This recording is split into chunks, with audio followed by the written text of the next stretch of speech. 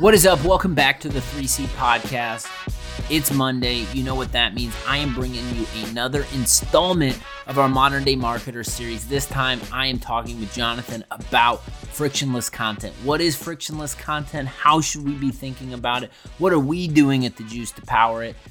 There's a lot of meat on this bone in a short conversation. One thing that I just wanted to talk about up front, if you go sign up for The Juice right now, our product team did something pretty badass that I want to call out. They have right there on the sign up page the amount of forms that we have filled out on your behalf so you don't have to. It's a tracker. It is fun. Right now it is at 8,243 forms. Do we like marketing forms? Hell no. Not good. We'll be doing everything we can to continue to go to war against the form, and that is a good dovetail into this conversation about frictionless content. If you like what I'm doing over here, hit the subscribe button. Make sure you tell a damn content friend that you're enjoying the 3C podcast. Without further ado, let's kick it to the conversation. What is up? Welcome back to the podcast, everyone. I was just telling Jonathan before we were hopping on, looking at the numbers. People enjoy the Monday episodes, so thank you for stopping by, listening to what we have to say at The Juice. We appreciate that. Today, we are going to be talking about frictionless content. It is a topic that is near and dear to our hearts and something that we align with the Modern Day Marketer.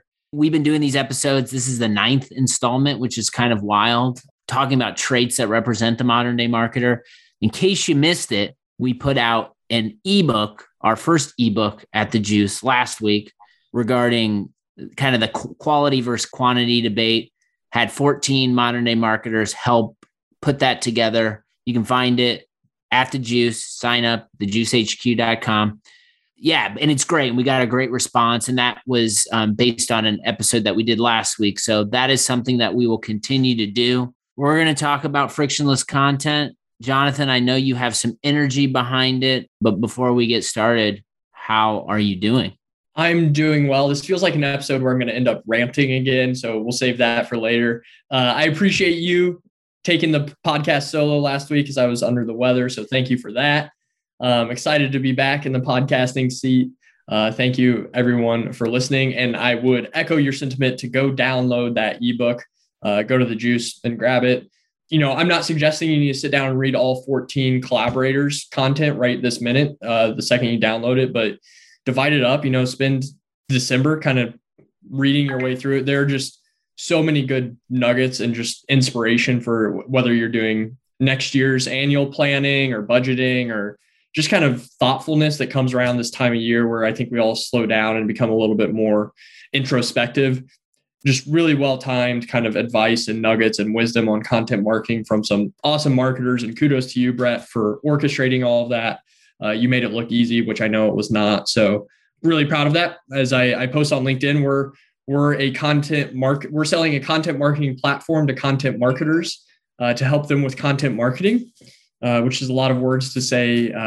We have to be really good at content marketing ourselves. And this is our first step in that direction. And you and we should be and are really proud of what we produced. Yeah, and you led with it, and it's kind of a good segue. You said download it. And I think what was fun about writing some of the copy and promotion for this piece was I had to put a little PS in there and say, hey, don't worry.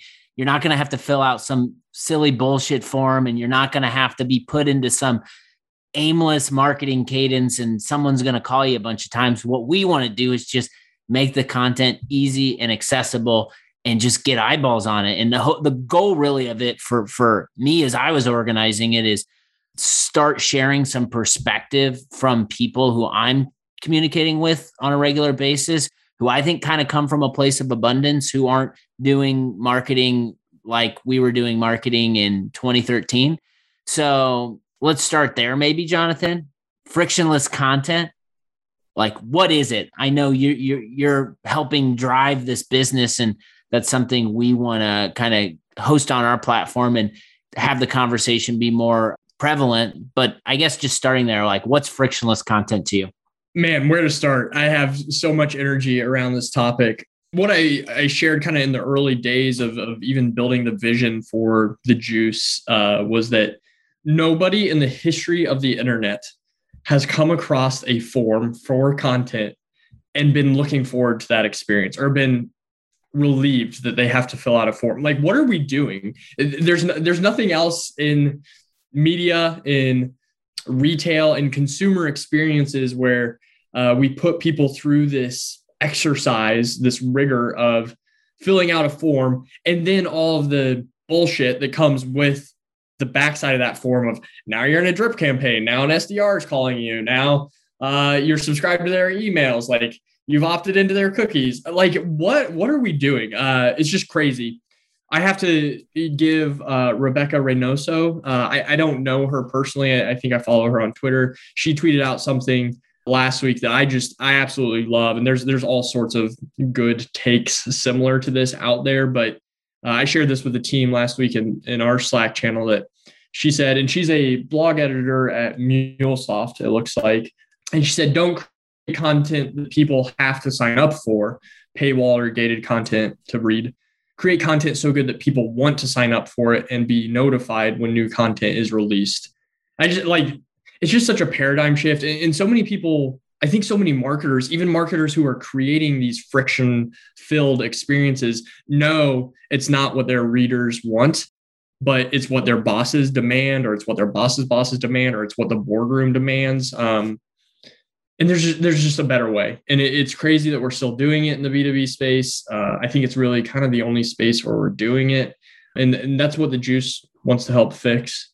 One last thing I'll kind of say on this, and then I'll keep ranting probably on the next question, but nobody wants to be a lead. I don't think. Like, people are either in a buying process and a buyer, or they're not in the buying process. I think 95% of people engaging with content aren't in the buying process, but we treat them all like they are.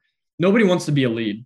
So like, let your content educate them to the point where they become a buyer, instead of like forcing them through this lead exercise that is just, it's garbage. And again, this is, I hope my energy and my passion and rage comes through, but it's that same energy that's led us to build the juice, and we're gonna change it for everybody involved. We're getting some of that passion and energy out. We're just getting started in the conversation, which is good. You said something in there that I want to focus in on, and that is kind of it's what our boss and what our boss's boss does or did, and that's I stole that line from you, so don't give me too much credit for it. Yes, it strikes a nerve, because I think I have felt that, and I know in talking with a lot of content people today, they feel that, where it's like, all right, like, I'm on TikTok, I'm on Instagram, I'm on Twitter, I'm in these Slack communities. Like, I know how I want to receive content when I got my content marketer work hat off. Now, when I plug in, whether it's working from home, going into the office or whatever, I'm doing something that's completely opposite from how I want to be delivered content. And I think it comes from a place of, and this is feedback I've gotten directly from the market, is that I feel stuck. I feel like this is what my boss is telling me to do. And I feel that way because this is how their boss is telling them to do, because this is kind of how they moved up the B2B SaaS ladder, is by running this playbook, doing it well, refining it, but not changing it. And so the more I hear that feedback, like, our opportunity, I think, is just like, and many other people's opportunities out there, is like, we got to break this system. We got to break this cycle of doing this stuff we know is wrong, but it's just there because it's made people successful. So that's a big topic. Like, and it's really like hard, I think, to take a junior level content marketer who sees this and encourage them to go have that conversation with their manager or with their manager's manager. What is your perspective on that? Like, is it like, I view that person who sees it and wants to apply it like the new way as the modern day marketer, but I know there's a lot of challenges that come with changing that internally. I don't know. What are your thoughts on just that dynamic? My thought is, shit, Brett, I am that person, that boss or that boss's boss. I don't know, maybe this is going to sound arrogant, so good at demand generation and turning it into a formula. At previous stops in my career, I've known exactly what our conversion rate is on a form. I've known exactly how many that means. So I would just re-engineer the whole process. I know what we need from a lead perspective. So we need this many people to fill out the form. I know what our conversion rate is from an impression to a form fill.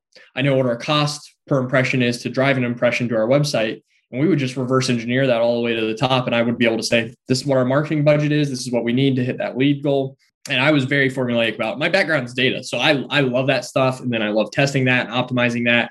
We know what our cost per impression is. We know what we build our model around: cost per impression, conversion rates. We'd budget around that. And then we'd try to beat all those metrics, right? So now all of a sudden, if we can have a better conversion rate, a better cost per impression rate, then we're getting that bonus, that gravy on top of the model, right? And I was so good at that. And I think I still could be. But what happens is, guess what? We were doing that, and we were missing sales goals quarter over quarter. The leads were trash, right? Like, not all of them, but they weren't converting. The outcome of creating a lead, they weren't quality. The leads weren't turning into sales. But we were checking the box. We were checking the lead box. And I think more importantly, what we weren't doing is we weren't building like brand advocates or building relationships with people. We were just pushing them through that model that we had, like a well-oiled machine. And like I said, checking the box and putting a green bubble on our scorecard, and everyone was happy, right? Except for our sales team. So there's just like, that's such a transactional relationship. And I think, again, the friction that's in the relationship turns it into, or makes it a lack of a relationship, right? Because you're just hoping to get their email address and where they work, and then you can drop them into your sales off cadence, and you don't care to ever get to know them. Where I think if you can build community, which we've talked about in this podcast, and if you can collaborate with, which we've talked about in this podcast, like, you're going to build so much more value. It's going to be a little bit more difficult to measure. It's going to be a little bit more difficult to build models or formulas around.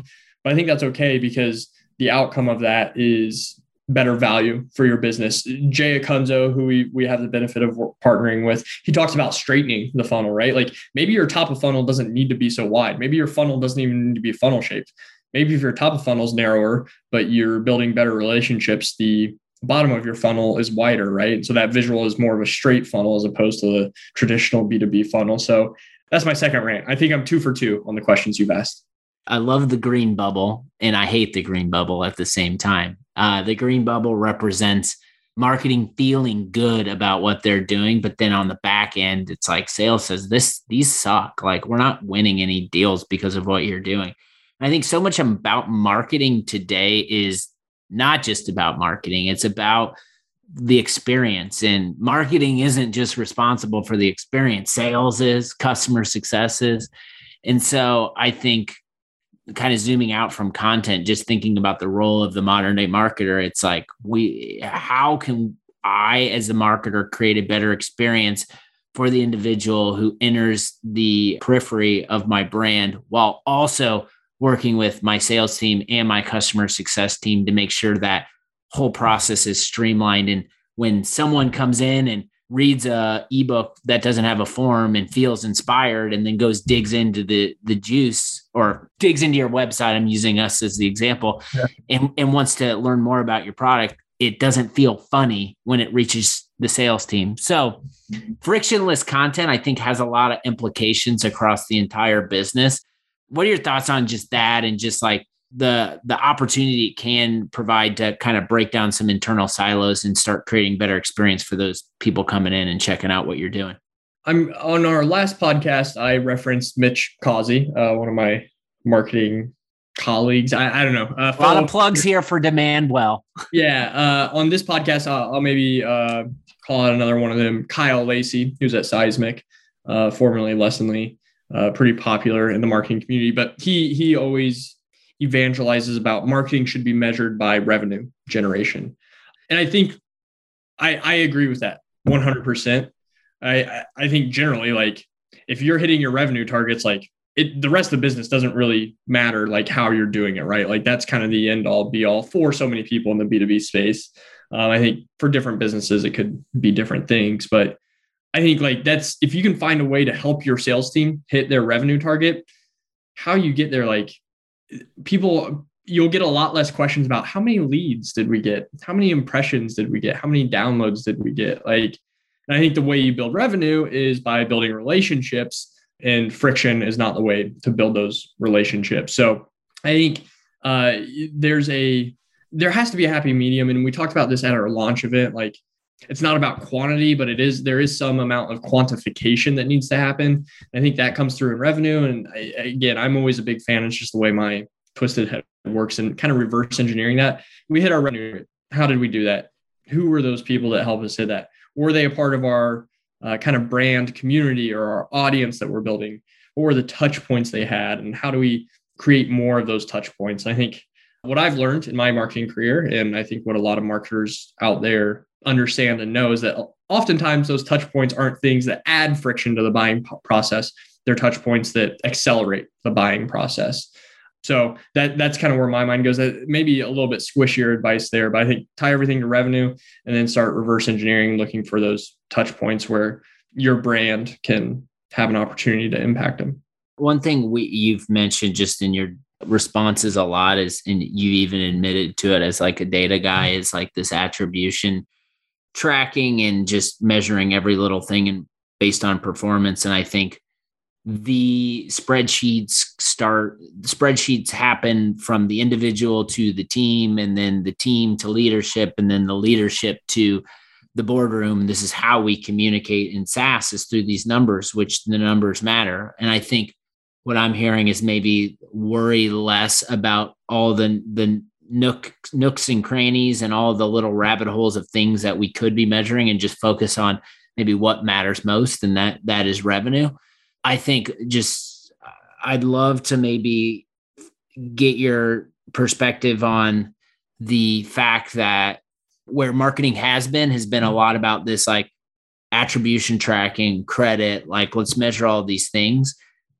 And you admitted to yourself that like you realize like none of the things that we might have been tracking in the past at previous stops mattered as much, because it wasn't making our sales team, giving our sales team something to, have a successful conversation and drive pipeline. So I think we are saying move away from measuring everything and move into maybe more seeing and feeling in this relationship component of it. And I think that's right, just based on the way consumer expectations and everything has changed. I guess, how would you advise like a modern day marketer to have a conversation with their boss about starting to let things play out a little bit over a period of time, and not be so like knee-jerk measure every little thing that we're doing? Like, what kind of advice would you have for that individual? My first advice would be, don't talk to your boss first. Talk to your sales colleague first, your sales leader that you're likely supporting, or, maybe it's your manager that connects with the sales team. I'd talk to the sales team first would be my advice.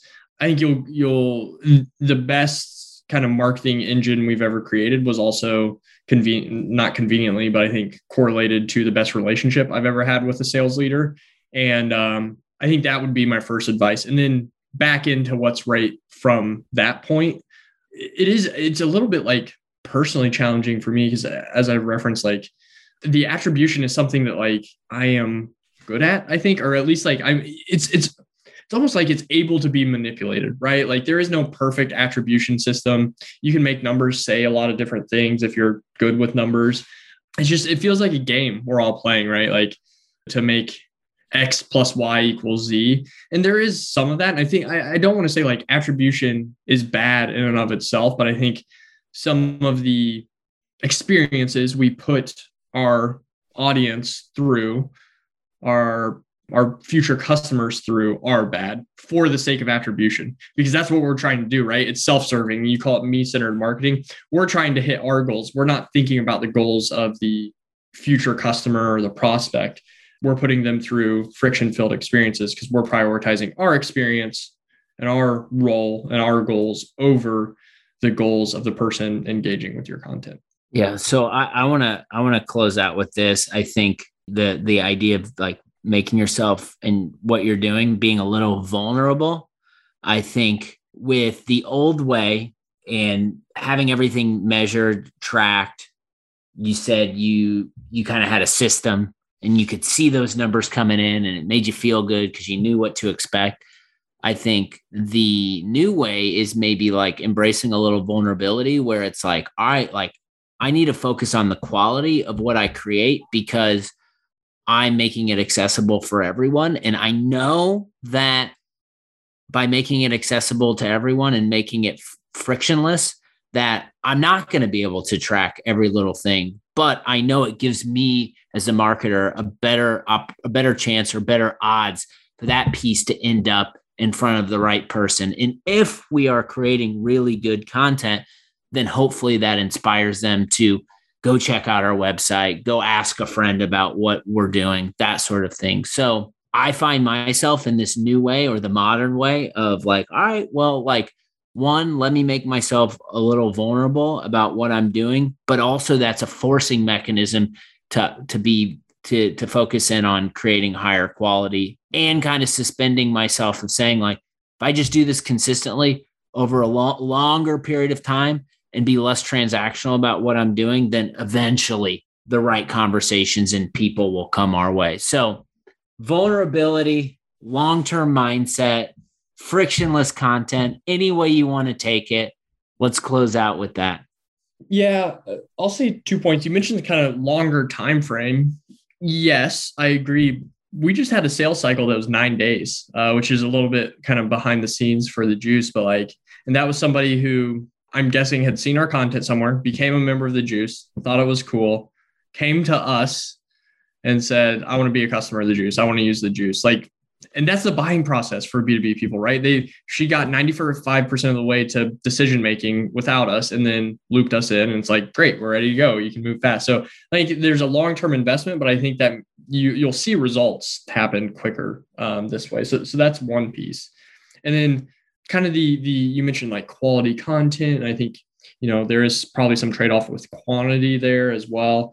Jay Akunzo, again, second time I mentioned him on this podcast, but he shared some perspective that was a way I hadn't really thought about it previously. He used to write content that then he'd share with his marketing team and they'd put it behind a form. And he felt that was almost insulting to his writing, which is I had never thought about it that way. But now I'm like, shit, he's right. Because he's like, you don't think what I have produced from a content perspective, from a writing perspective is good enough to stand alone on its own and turn somebody from a reader into a prospect or a prospect into a customer. You don't think it's good enough. So you have to put this form on it to kind of manipulate them through that process. Right.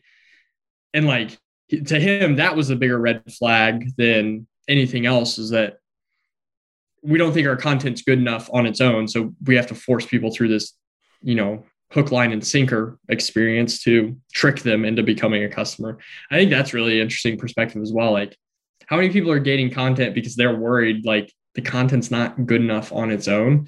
And I think that's a good introspection opportunity for a lot of marketers out there too. If that's the problem, I think that's a bigger problem than gated or ungated that I think needs addressing. That's good stuff. I earlier in my career, I can say I was guilty of that. So I could relate to that. And hopefully something we said out there resonates with you, the audience member, the marketer listening to the show. If you have something that you want to share, feedback, we're always open to that. Definitely hit us up on Twitter. We love those types of conversations and air it out in public. Let's have a chat. We're going to be doing more of these. This isn't stopping. Jonathan, thank you. More to come. Thank you, everyone out there listening. Talk to you soon. Thanks, Brett. A lot of passion and energy in that one. I hope you enjoyed it. I hope you are thinking about your content, how you're reaching your customer, and most importantly, what that experience is behind it. Make sure you have a hell of a week. Start it strong. We appreciate you coming to us, listening to the 3C podcast. It means a ton. Take care of yourself. Take care of others around you. More 3C podcasts on Friday. You already know the drill. Take care.